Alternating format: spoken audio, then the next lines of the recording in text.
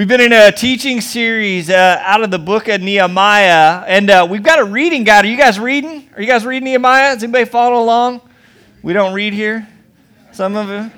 You know, you can listen to the audio of these things too, but, you know, I made it extra special. I put fun books in there you've never read before, like Haggai and Zechariah. I know you haven't read that. Don't even be, no. So you need to get after it. Pick up a reading guide. It'll also help you keep up with kind of where we're at. So to bring you up to speed, Nehemiah has this deep heartbrokenness for Jerusalem, for the wall around Jerusalem. Jerusalem is this place of God's presence, this place of God's identity. And when Nehemiah finds that the wall has been completely destroyed, he's just broken because he wants God's kingdom to come, for it to land on earth in a very tangible way. And he prays to God. He said, God, please, we need to rebuild this wall. I repent of our sins. I repent of my sins. God, if you would just make the king favorable to me, I'll be your guy. And the hand of God, this comes up again and again. If you've read the book of Ezra, if you're reading along with us in Nehemiah, the hand of God is how Nehemiah says it. The hand of God was on me.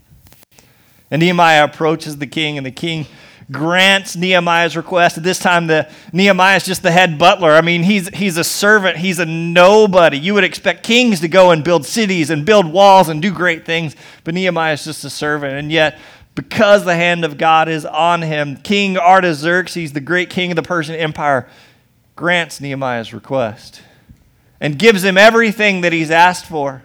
Gives him access to all the materials and even gold and treasures out of his own treasury to go and accomplish this task that God has put on his heart.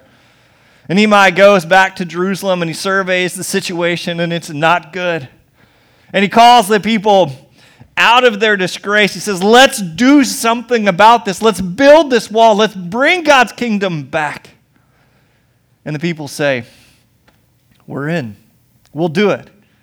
And they begin this great work, but like all great works, it doesn't come without opposition. It doesn't come without difficulty. And we read some of that last week of Sanballat and Tobiah are critical of what's going to happen. They said they have these awesome, really helpful comments like, you know, even if a fox walked across that wall, it would fall apart.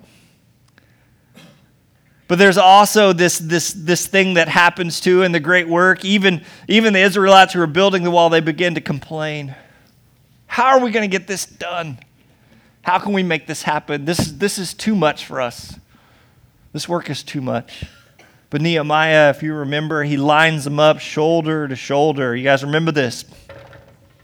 He places before them this wildly important goal. We talked about WIGs last week and the importance of these big goals, and that to achieve a big goal like that, everything worth having is uphill. You guys remember this? Like everything worth having, everything that's good and beautiful and noble is going to come with struggle. So let's do it together. Let's be strong and courageous and do the work. Remember, that's what King David told his son Solomon about building the temple.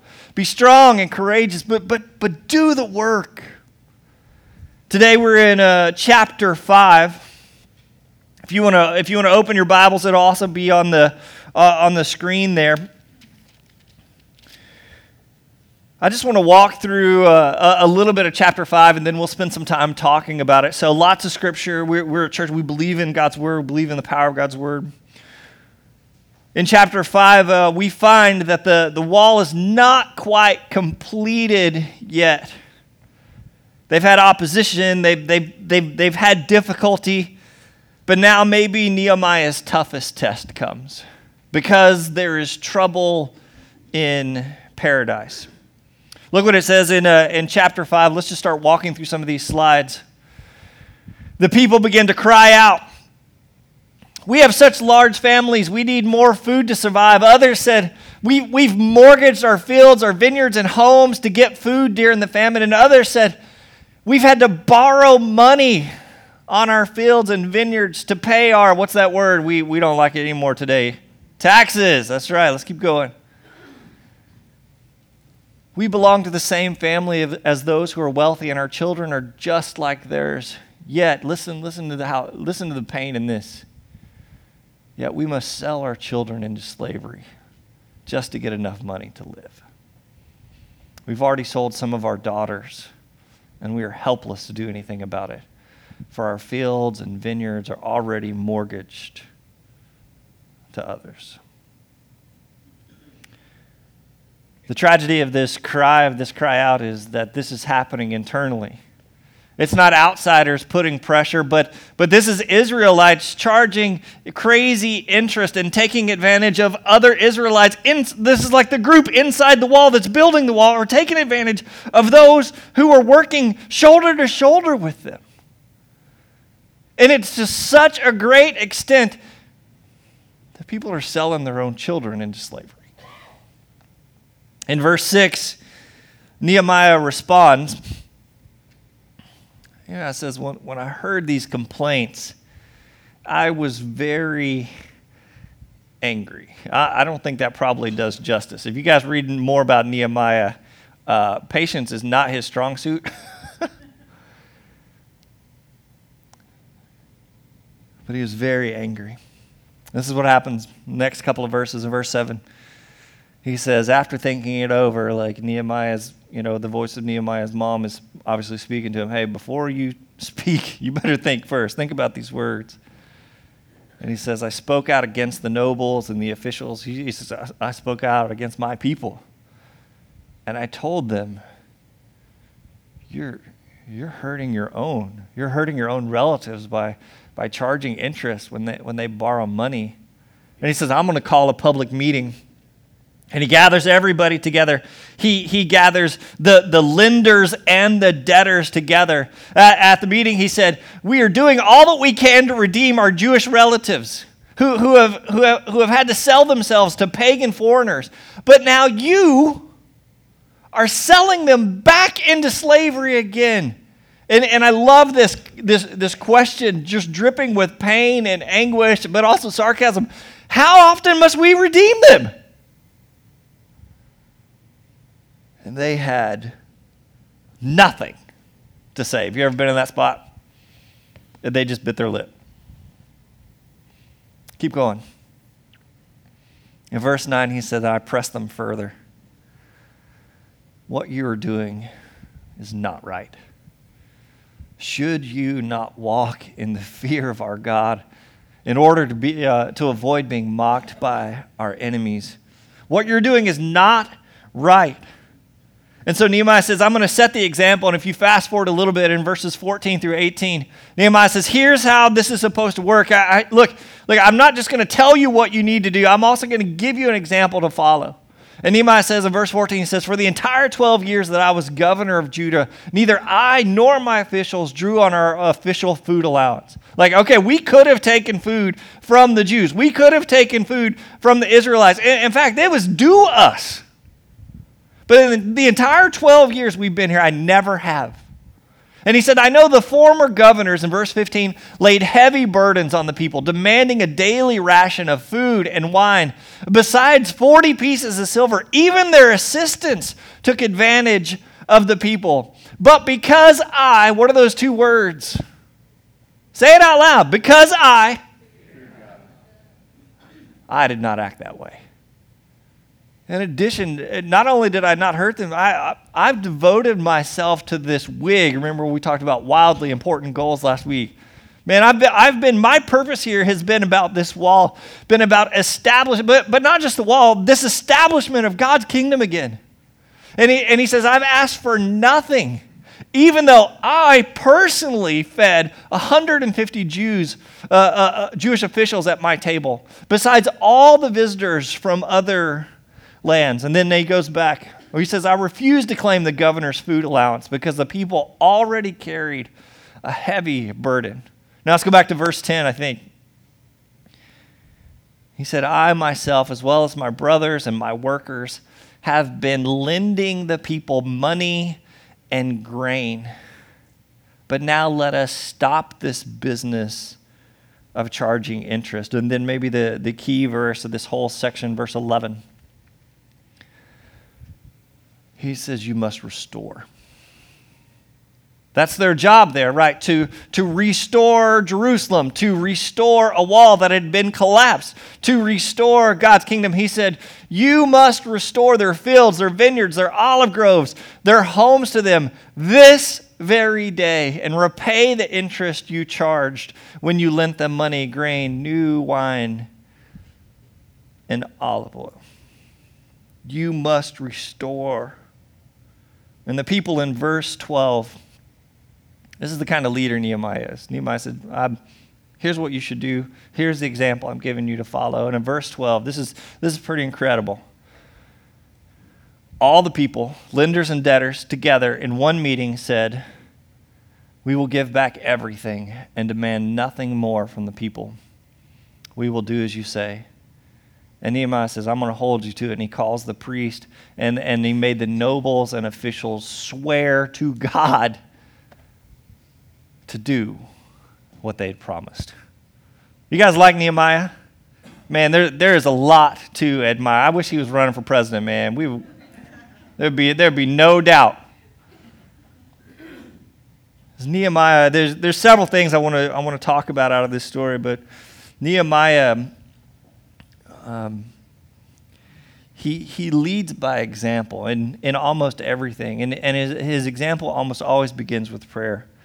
Albert Schweitzer said, example is leadership. John Wooden said that the most powerful leadership tool you have is your own personal example. Is he right?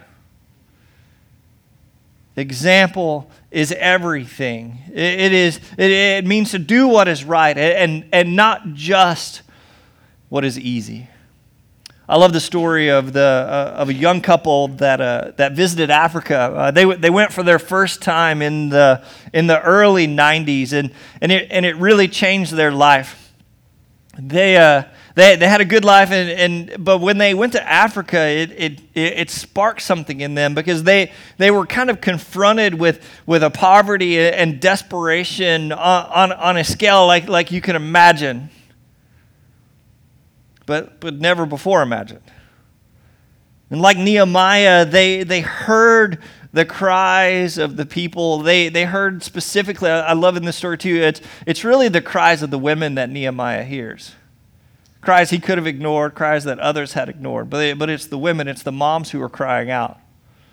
And Nehemiah hears those cries, and this young couple in Africa hears the cries of people, and they decided to do something about it. You may know them. They may seem familiar to you. Do you know who these two are? I know you probably know the one on the right. That's Bill Gates. But along with him is his wife, Melinda. And in the 1990s, they went to Africa and changed their life. And they started it's called the Gates Foundation. Do you guys know about this?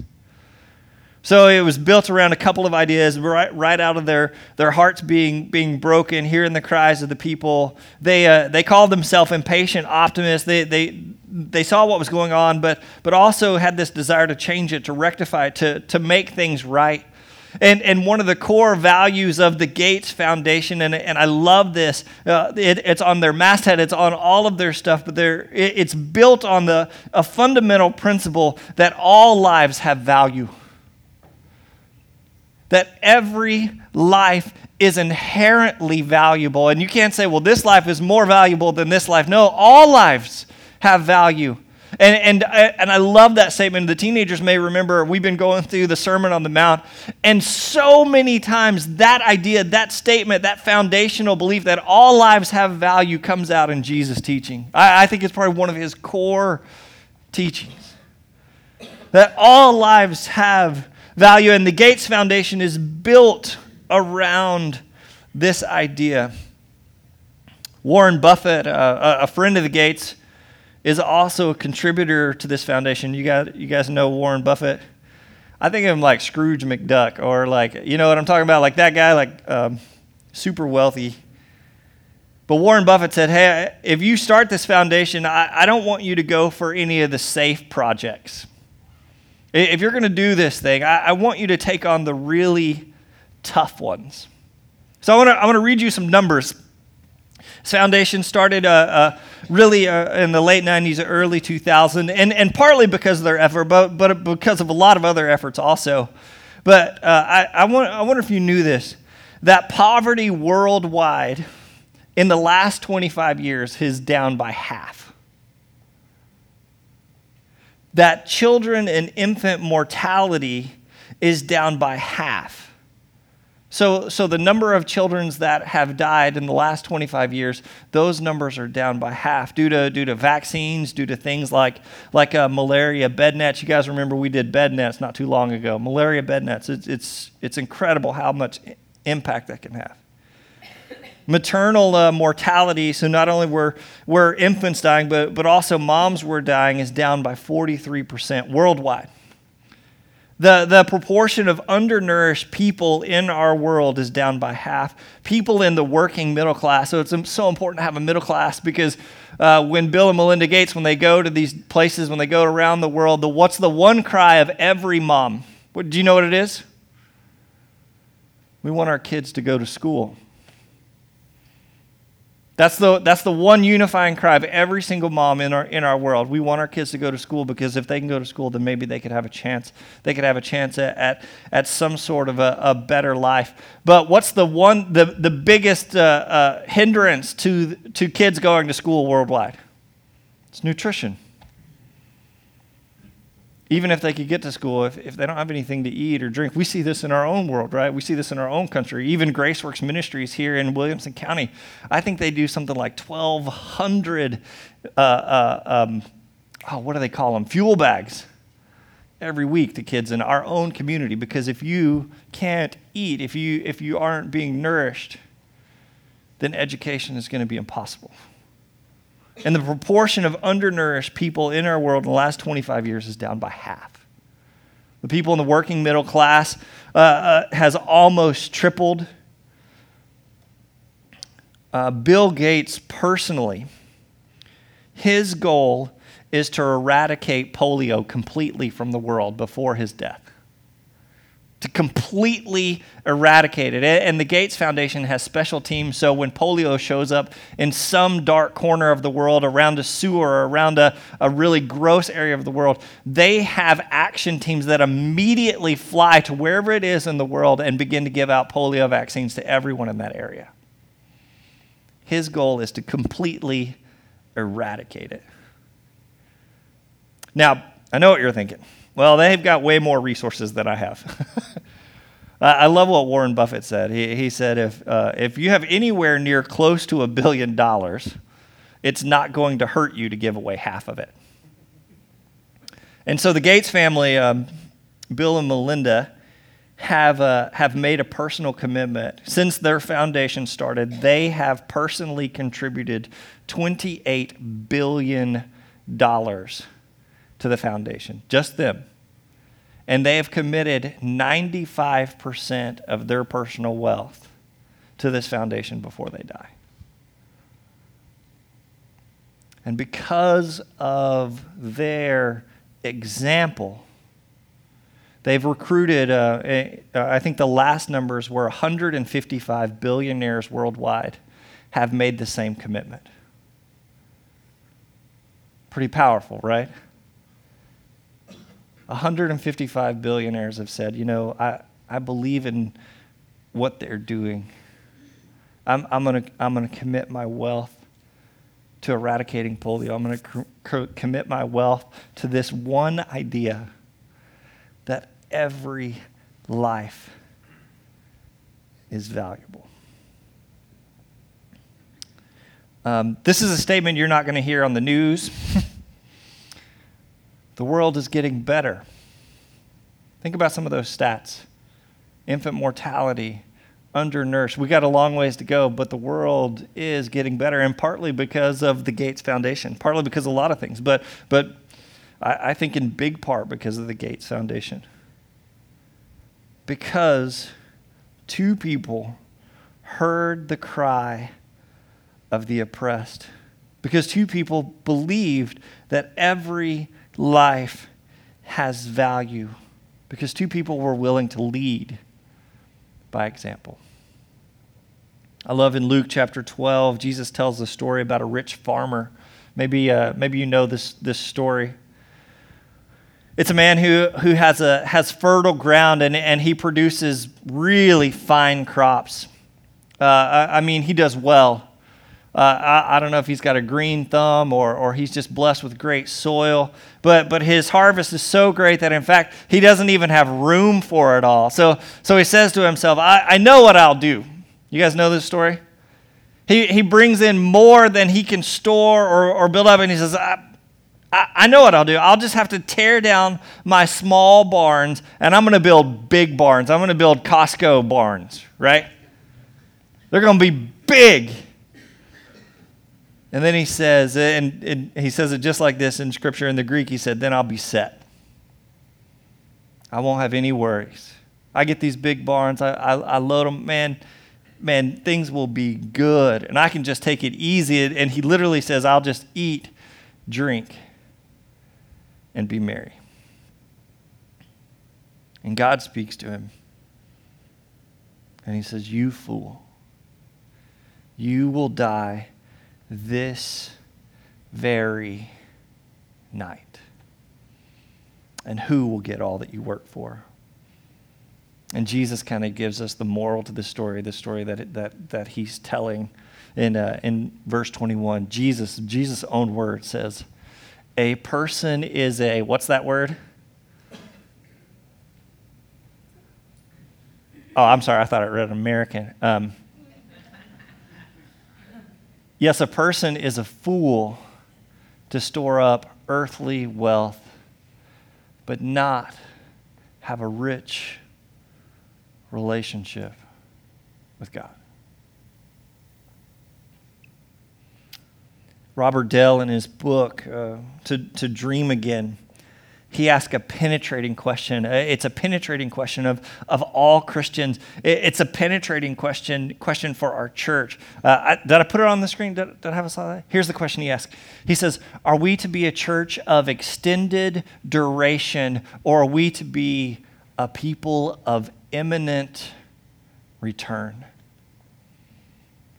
If you read about the church in the New Testament, it looks quite a bit different than our churches do today. In the very first part of Acts, right after the church is formed, you see people being generous on a scale like really unfathomable. Like anyone who had need, if anyone had extra, they would immediately just kind of pour into each other. They seem to give with this kind of abandon, and it's partly because they lived with this idea that, hey, my job, our job as a church isn't just to be here the next day and the next day and the next day, but our job is to prepare for something that's coming. To live with this sense of imminent return. And the truth is, this day, this moment is all you get. Like sand through the hourglass, so are the days of our lives, right? Like they sorry, that's a horrible reference. My mom just popped into my head. And the whole moment is gone.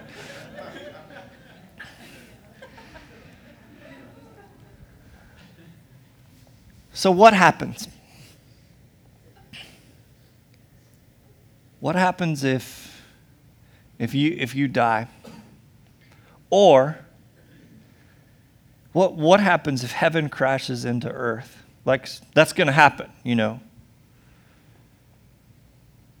And you and I, instead of seeing our neighbor or seeing others on the news screen, instead of seeing every life as valuable, as seeing every life as precious, what if heaven crashes into earth and finds us holding the leash around our neighbor's neck? And I know what you're thinking. The Nehemiah story, they were charging crazy interest and they were forcing all this mortgage and all that kind of stuff. But I think Jesus takes that a whole step further in Luke 12. He says, hey, just because you're not holding somebody's note, what are you holding on to? If you've been blessed, shouldn't we be seeing every life as valuable? Are you kind of committed to this long course, extended duration, or is imminent return really something that's in your consciousness? Is imminent return really something you think about when you look at your checking account? Nehemiah put it this way. Do you remember what he said? He said, "Should you not walk in fear of the Lord?" Bill Gates said, related to his foundation, he said, "I always wondered why somebody didn't do something about that. Then I realized that I'm that somebody." How often must we redeem them? Our fundamental purpose as a church, as Christians, is redemption, is restoration, right? These are the ideas that should be deeply ingrained in our hearts, to see all lives as valuable, to see this is an essential quality of a follower of Jesus. And I know, and maybe this is too political, but our world is all about making divisions and making distinctions. And I hate the distinction of us and them, but you hear that rhetoric all the time. And it is unbiblical. It's ungodly. We must begin to see every life as inherently valuable. Should we not walk in the fear of God? Maybe to help drive this point home, in 1 John 3:17, it says, "If someone has enough money to live well and sees a brother or sister in need, but shows no compassion, how can God's love be in that person?"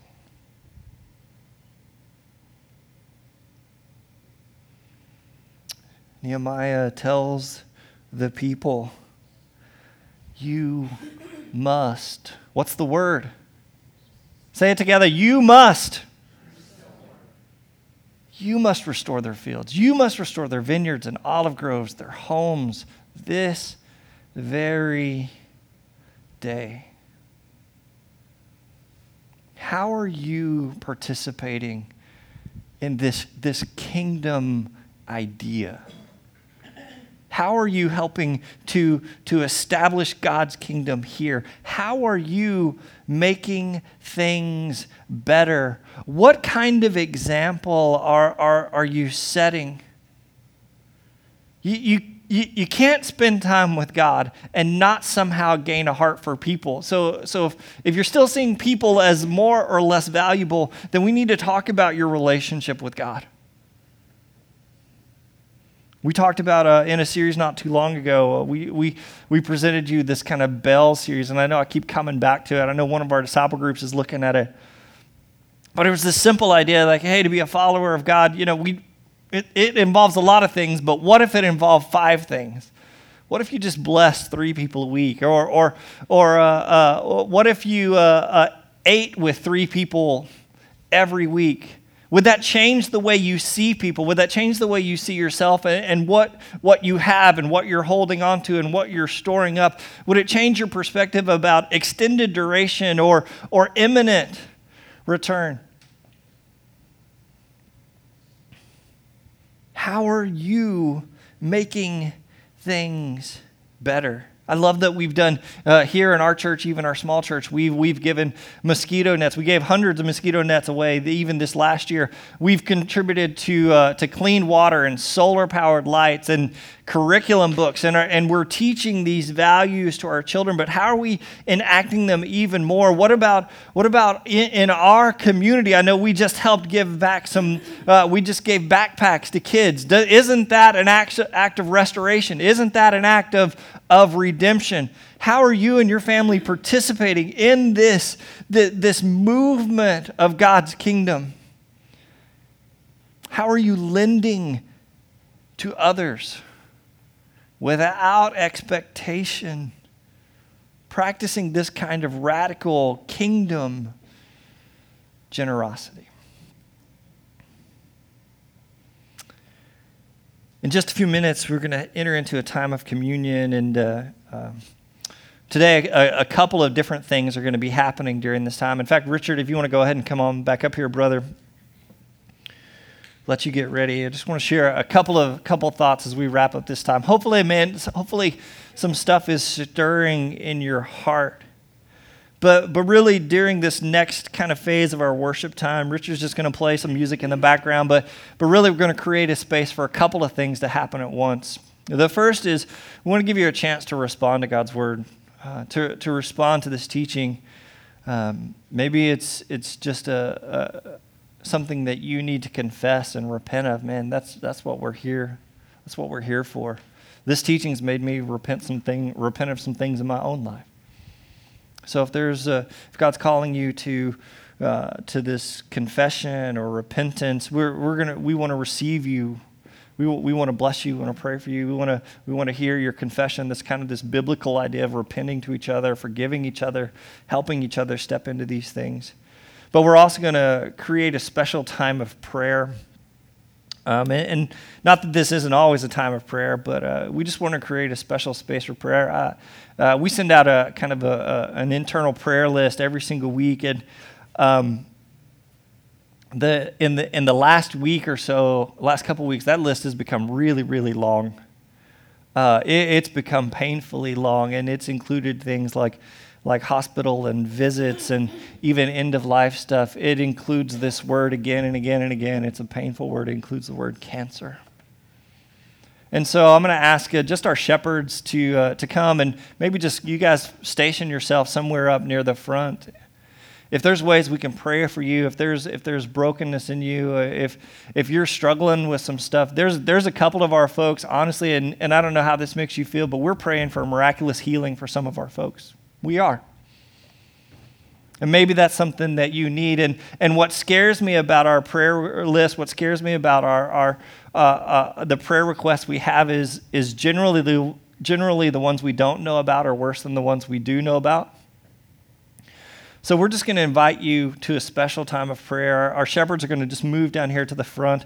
I even made some copies of the list, guys. If y'all don't have one, I think they're sitting back there in the back.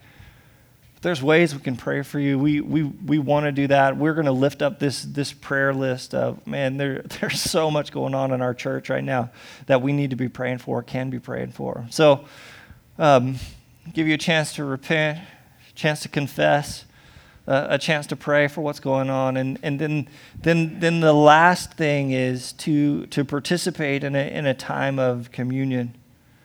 So today's teaching was all about restoration and redemption, and I want you to know that because of your sin, you owe a debt. The wages of sin is death. Because of your sin, you owe a debt you could not possibly pay, but still it is a debt that has been paid for you. You have been redeemed by the precious blood of Jesus Christ.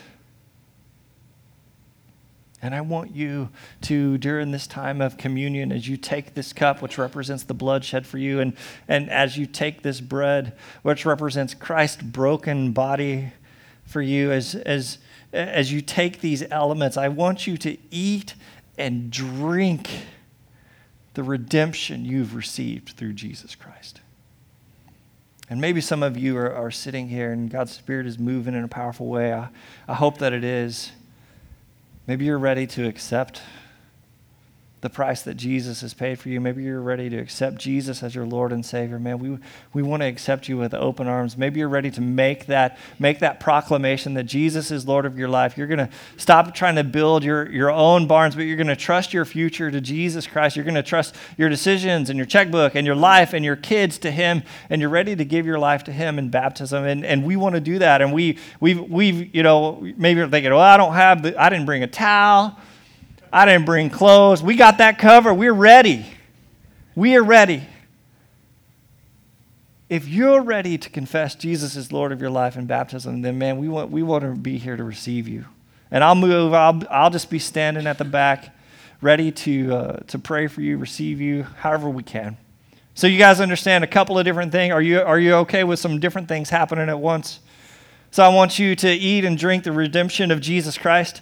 I want you to come and maybe spend a few moments with our shepherds, huddled together in prayer. We believe deeply, powerfully in the power of prayer to change things, to change life, to bring about the kind of kingdom that Jesus said is possible, to bring about that kind of life. And so I invite you to come and pray. I also invite you to confess and maybe make a commitment to be baptized today. So lots of things are happening. Let me say a prayer for us, and Richard, if you want to go and just start playing behind us, man. And Father God, we love you so much. I thank you for your word. I thank you for the power of it. Even this word that you gave to Nehemiah so long ago, even his example seems so powerful and relevant even for us today. And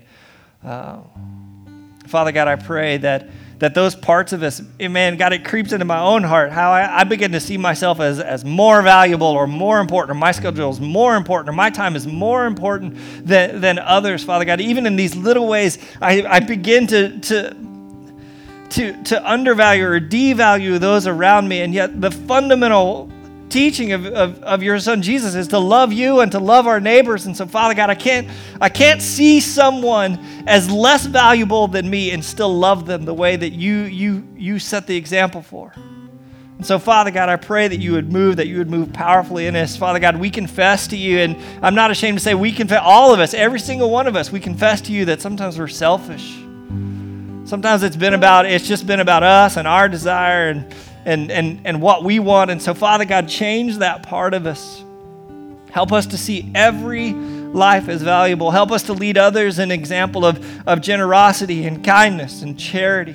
And Father God, let all of these actions be motivated by a personal redemption that we have received, each of us have received in the sacrifice of your Son, Jesus Christ.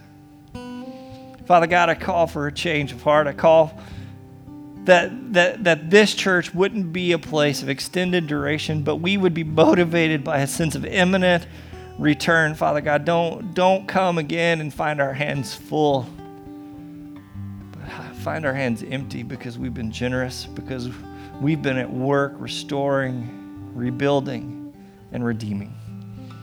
Father God, we love you. And in your Son, Jesus' name, everyone together says, amen. I dismiss you to a time of communion and prayer, repentance, and forgiveness.